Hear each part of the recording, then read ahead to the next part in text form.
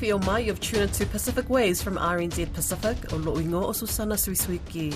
Coming up. It began with the attack against West Papua National Liberation Army. Indonesian security forces strikes at militant group. Was Kiwi pilot Mehrtens present? Also, the government really wants a few mines open in this time when the economy is struggling. A gold mine in PNG remains closed despite a done deal with the devil to reopen. What's the hold-up? And later on, they can't read and write in Kiribati. They are illiterate. Kiribati launches a new program to help its disengaged youth. Indonesian security forces in West Papua have launched an offensive against the militant group holding New Zealand pilot Philip Mehrtens hostage, triggering a retaliatory attack from the West Papua Liberation Army with casualties on both sides. It's not clear at this stage if Mehrtens himself was present in the jungle hideout, which was targeted. A joint statement from the political and militant wing of the West Papua Freedom Movement about the attack has been corroborated by Human Rights Watch Indonesia. Jakarta-based human rights researcher Andreas Harsono spoke with Koroi Hawkins about the incident, which he said has set off a chain reaction of increased military activity in the Central and Highlands Papua region. I verified that statement by checking what the Indonesian police and also Indonesian Papua have reported. It is confirmed that it began with the attack against West Papua National Liberation Army so-called headquarters. I guess this is a jungle hideout. On Thursday, March 23rd, 1 a.m. after midnight. The local report said after midnight. That particular group is led by Egyanus Kogoya. Egyanus Kogoya is one local commander in West Papua who also headed the kidnapping of the New Zealand pilot, Philip Mehrtens. So during the attack after midnight, the Indonesian security team fatally shot 2 Papuan militants. The names are also confirmed, Wisu Gwijangge and also Ebaroa Gwijangge. It is not clear, though, whether Egyanus Kogoya was on the spot or also the pilot, whether he was on that particular jungle hideout. But the attack and also the killing made the TPNPB to retaliate. They attacked an Indonesian groups that were guarding a prayer in Ilu district, Puncak Jaya Regency, next to Duga Regency. It happened at around 8 p.m. Near Ilu Market, so it is quite open space. The shooting made 2 Indonesian soldiers die, fatally shot, and another one fatally wounded. He was shot in the stomach. But the attack was done by another band of the Papuan militant, not those directly with Egyanus Kogoya. And of course, there were also another attack by the Indonesian security on March 22nd, just one day before the attack, in which a young man, a civilian, was unfortunately also killed, and several houses were burned down in the area near where the incident took place. Koroi. Thank you, Andreas. Some really terrible situation unfolding there. The Indonesian military or security forces or Jakarta, has there been any statement so far? They issue a statement saying that sending condolences toward the families of the 2 soldiers who were killed in Duga. From Jakarta, a staff to President Jokowi is also trying to help release the pilot using customary tribal mechanism. The name of this presidential staff is Lenis Kogoya. He also come from Duga area. You might remember that the name of the kidnapping group, the leader is Egyanus Kogoya. So they come from the same Kogoya clan. They might be related, but I'm not so sure because, Kokoya is a big family name in the area. It is interesting to see that this Kokoya presidential advisor is trying to negotiate for the release of the pilot with another Kokoya family member, clan member in Duga. I hope it will work because in Papua, most of the time, tribal mechanism does work.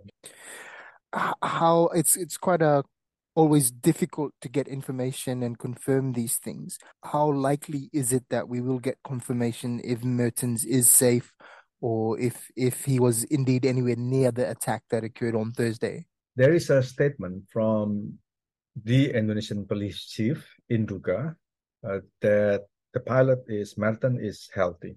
He is quote unquote alive, although he refused to reveal how he got his sources. The police chief also said the pilot is healthy, but he again reiterated the call for the Papuan militant to release him because he has asthmatic. Meanwhile, the area is pretty high, more than 3,000 above sea level. It is pretty high. Oxygen level is not as good as in lower areas. Understanding about this forested area and also how people operate there, whether you are Indonesian or whether you are indigenous Papuan, people basically could learn each other from stories, from sometimes rumors using WhatsApp. So I guess the police chief also got his information from the grounds. I understand several New Zealand diplomats have been deployed to Papua. I think the New Zealand diplomatic service in Jakarta is also watching the situation closely. Have we seen any official statements from them so far? The New Zealand government has at least 3 people stationed in Timika, not in Wamena, which is the closest to the Duga area, but Timika, where Freeport Mining has its headquarters operation. But also Timika is the most important military command center, overseeing basically all 6 provinces in Papua and also the Molucas Island. The highest ranking military officer is also stationed in Timika. So I guess the New Zealand government agreed to put their staff on the grounds in Timika to monitor the situation and also to liaise with the Indonesian security police and military in how to not only trying to release the pilot, but also sending medication via informal mechanism into the jungle. Andreas, thank you so much for your insights into a very complicated and difficult region. Terima kasih. Thank you. Oh, terima kasih, Koroy.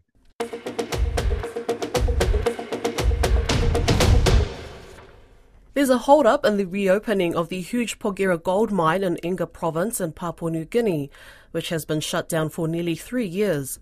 In 2020, the PNG government refused a lease renewal for the huge Canadian-operated multinational barrack until a more beneficial deal was negotiated.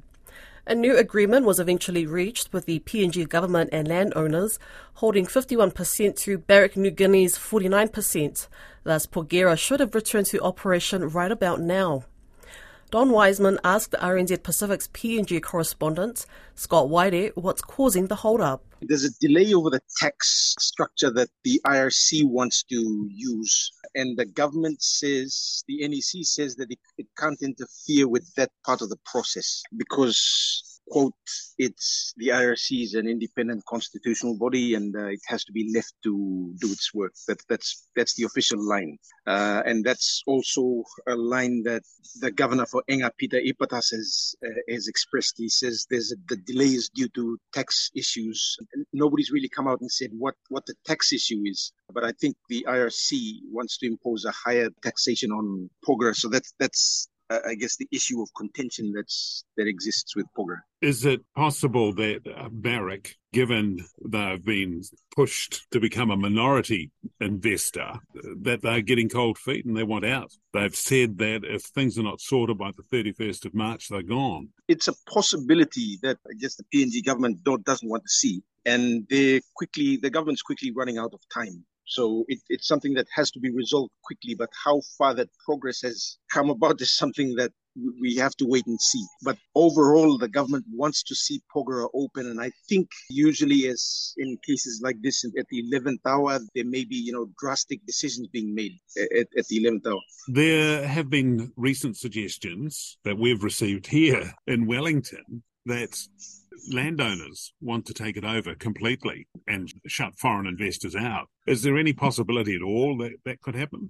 Yes, that was the narrative from the Prime Minister at the beginning when the term of Barrick came to an end and they were negotiating all of that. Now, there are two groups of landowners. One want a total takeover. The other says, we'd better be dealing with the devil we know instead of having a total government and a landowner takeover. And we don't know whether we actually have the capacity to operate a mine. So those two schools of thought have been at loggerheads since the lease ended for Barrick. Well, Barrick, of course, is one of the biggest mining operations in the world, isn't it? It seems odd in a lot of ways that they're prepared to sit back in second place behind the government. Yes, I mean, a lot of people know that it won't hurt Barrick as much as it'll hurt Papua New Guinea because the government really wants a few mines open in this time when the economy is struggling. So I'm thinking, as I said earlier, when it comes to crunch time, there'll be drastic decisions being made. And how those drastic decisions will turn out, we don't really know. Are you confident that come the 31st of March, everything's going to be sorted? I'm really not too sure. Usually it does, it has a way of working itself out. But, the form in which it will take is something that we can't really predict. I was speaking to people within government, and that was the main issue of contention was taxes. But apart from taxes, we're not really sure what the background narrative is, whether it's just taxes or something else. Work is underway to support disengaged youth in Kiribati into careers. Child Fund Kiribati Director David Kakiakia knows firsthand the challenges Kiribati youth face. He spoke with Lydia Lewis about the program that he hopes is transformative. Tell me about the current initiatives that you support. Since we started back in 2017, we established back in 2016 one of the core pillars with the existence of the organization in the country is to help youth development. How much of the population of Kiribati are youth?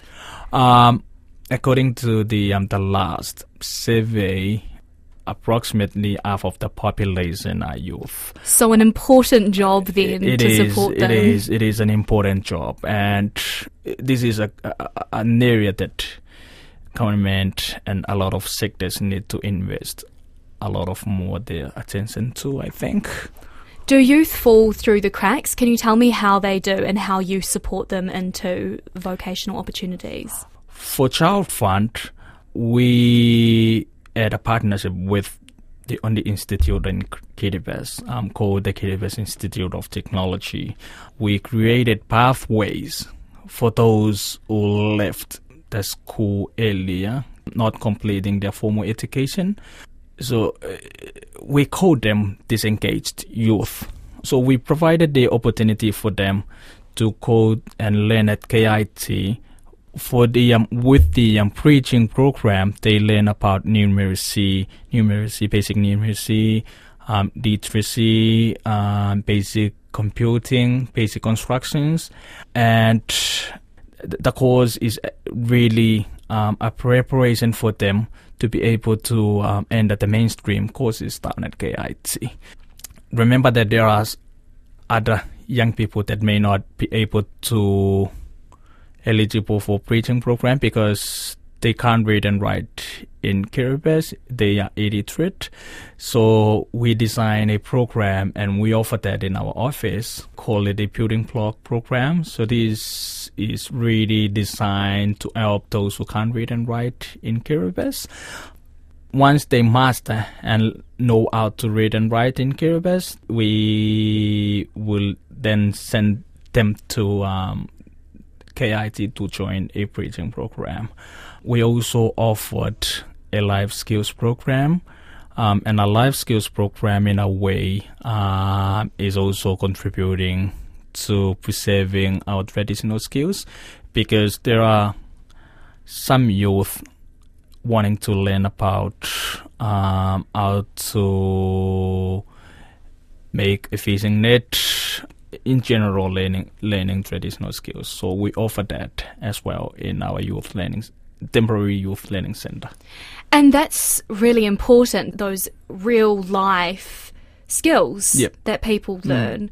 What success stories can you tell us about the program and what you've taught the children? To look early to know about it, but we are working toward it. So far, like the life skills program is in the early stage to measure the impact of it.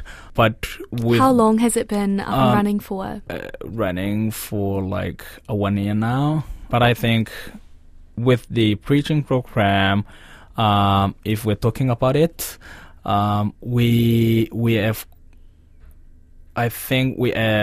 got 800 youth enrolled for that program. 500, around that number, 500 to 600 youth so far enrolled for that program. So a big need. And the 500 to 600, the total number of students that have enrolled since 2017 up to now.